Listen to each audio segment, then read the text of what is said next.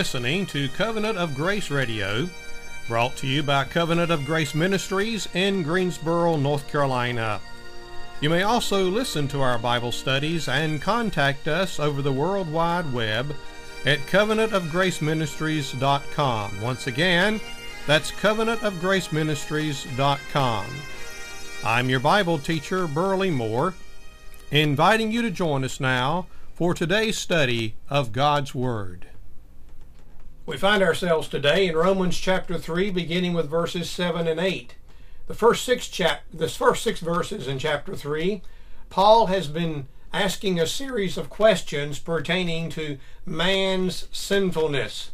Now, the following thought-provoking questions, which are linked to the previous ones, is why yet am I also judged a sinner? And why not do evil that good may come? Verses 7 and 8. For if the truth of God hath more abounded through my lie unto his glory, why yet am I also judged as a sinner? And not rather as we be slanderously reported, and as some affirm that we say, let us do evil that good may come, whose damnation is just. Apparently it was being slanderously reported that Paul was preaching a perverted gospel, like it is today. People love to twist the Word of God. They love to twist the truth of Scripture, twist it into a lie to satisfy their own ungodly reasoning. Paul never advocated that sinners ought to sin. He never gave us permission to do evil. The Word of God does not delight in us being God's lawbreakers. So Paul never advocated sinners to sin in order to abuse God's grace. The truth of God is that he judges sinners. And it is not sin that he sends to hell, but God sends sinners to hell. Now, God never condones the philosophy that says, do evil that good may be accomplished. And that was the reasoning that Paul confronted in his day, and I'm afraid it's still the reasoning that we have to confront today. The resurrection of Jesus Christ is the guarantee that God will judge the world in righteousness. God's damnation of sinners is always just, and his pardon is always on the basis of his sovereign grace. The final question in this series of questions is, what then? Are we better than they? Verse 9, Romans chapter 3. What then? Are we better than they? No, in no wise. For we have before proved, both Jews and Gentiles, that they are all under sin. In the previous chapter, Paul established the fact that both Jews and Gentiles are sinners. Regardless of your race, regardless of the color of your skin, regardless of your pedigree, we are all born sinners. The question, what then, means, what are we to conclude, or what is the conclusion to that which has previously been said? Are Jews better than the Gentiles? That's the question. Are Jews who were given the Old Testament oracles of God better off? The answer is no. No. In no wise. All are under sin. Or in other words, everyone is a sinner. The Jew is a sinner. The Gentile is a sinner. The charge is that the entire world is guilty of sin, transgression against God, rebellion against holy and righteous God, regardless of his pedigree. Without a proper understanding of man's depravity, the rest of this epistle would be meaningless. In today's modern world of evangelism, the trend is to ignore this concept of sin, ignore the need for repentance, ignore the fact that there's wrath to come, and to flood the evangelistic preaching, if you want to call it that, I think it's a phony evangelism to flood it with what is easy believism. Quote a prayer, say a few words, walk the aisle, shake the hand. Easy believism presents Jesus Christ as a new fad rather than a holy and a righteous God who is going to judge sin. Quoting a few words on the back of a tract, saying a few words after a preacher, or anyone else for that matter. Going under the water and being baptized, all of these things.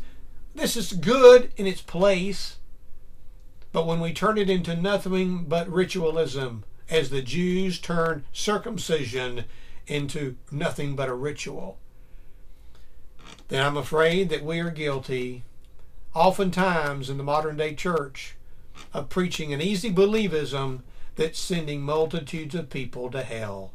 Because you see, we're all under the guilt of sin, and until man gets right with God in seeing that he needs to repent and seeing that Jesus died for the penalty of our sin. That's why Jesus died, for my sin and for your sin. And until we confess that sin, repent, and ask Jesus to cleanse us with his precious blood, we're all under the guilt of sin. And it's the obligation of the church to preach Christ as man's only substitute who died in our place to suffer our penalty of sin, and who alone can deliver us from sin's control and power. The hard evidence against humanity is presented beginning in verse 10 of Romans 3. Paul mentions in these verses several facts that charge all men with being sinners. Verses 10, 11, and 12. As it is written, there is none righteous, no, not one. There is none that understandeth.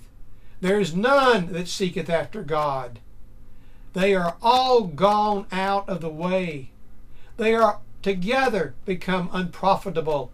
There is none that doeth good, no, not one. How much clearer than can the Bible get? Paul starts out by saying that not a single member of the human race measures up to God's perfect standard of holiness.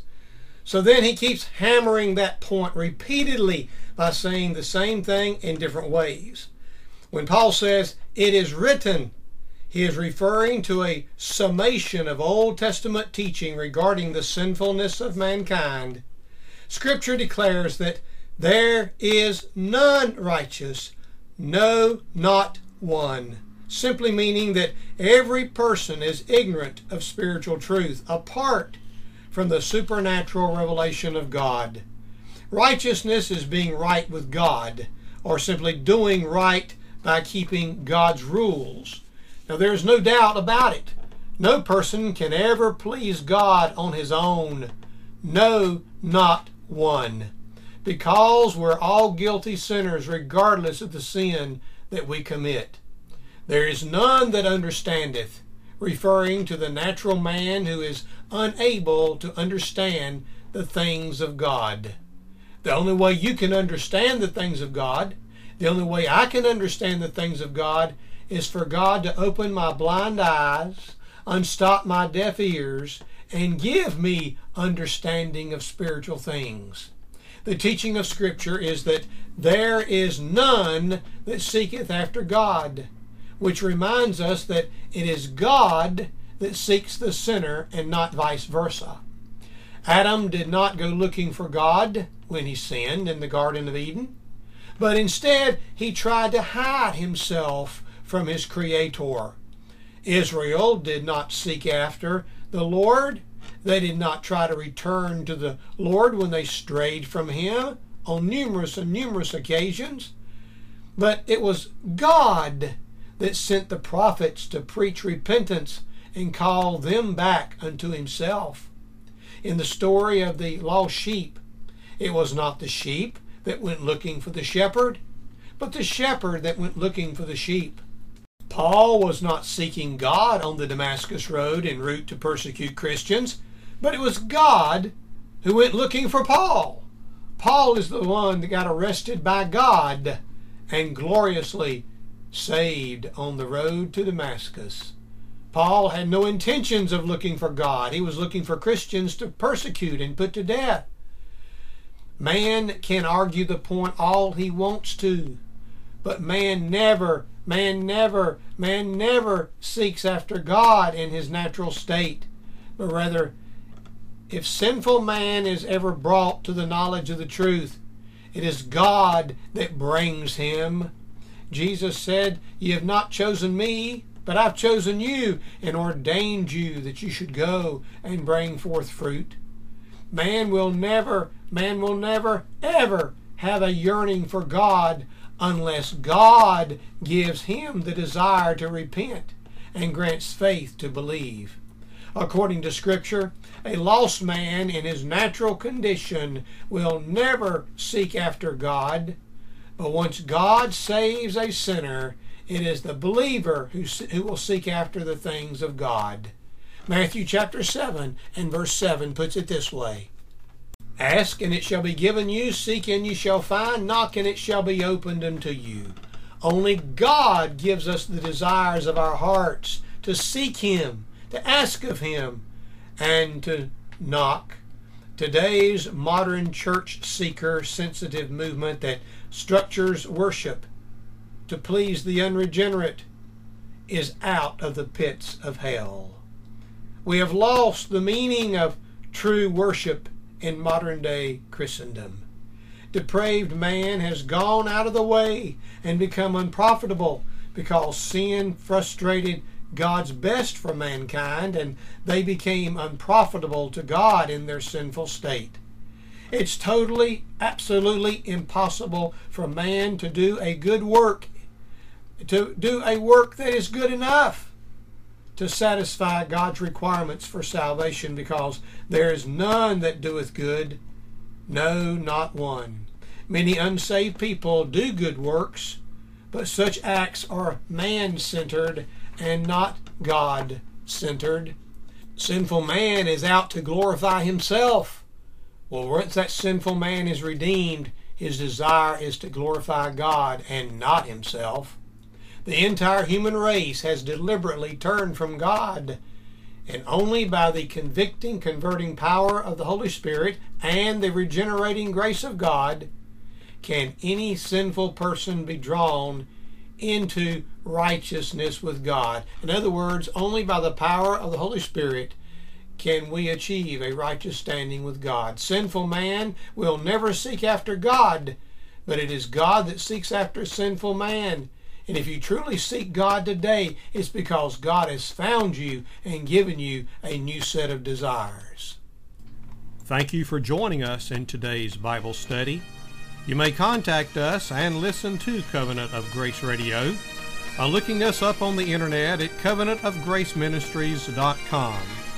I'm your Bible teacher, Burley Moore, inviting you to tune in again at this same time each week. Until our next broadcast, may the grace of our Lord Jesus Christ be with you all.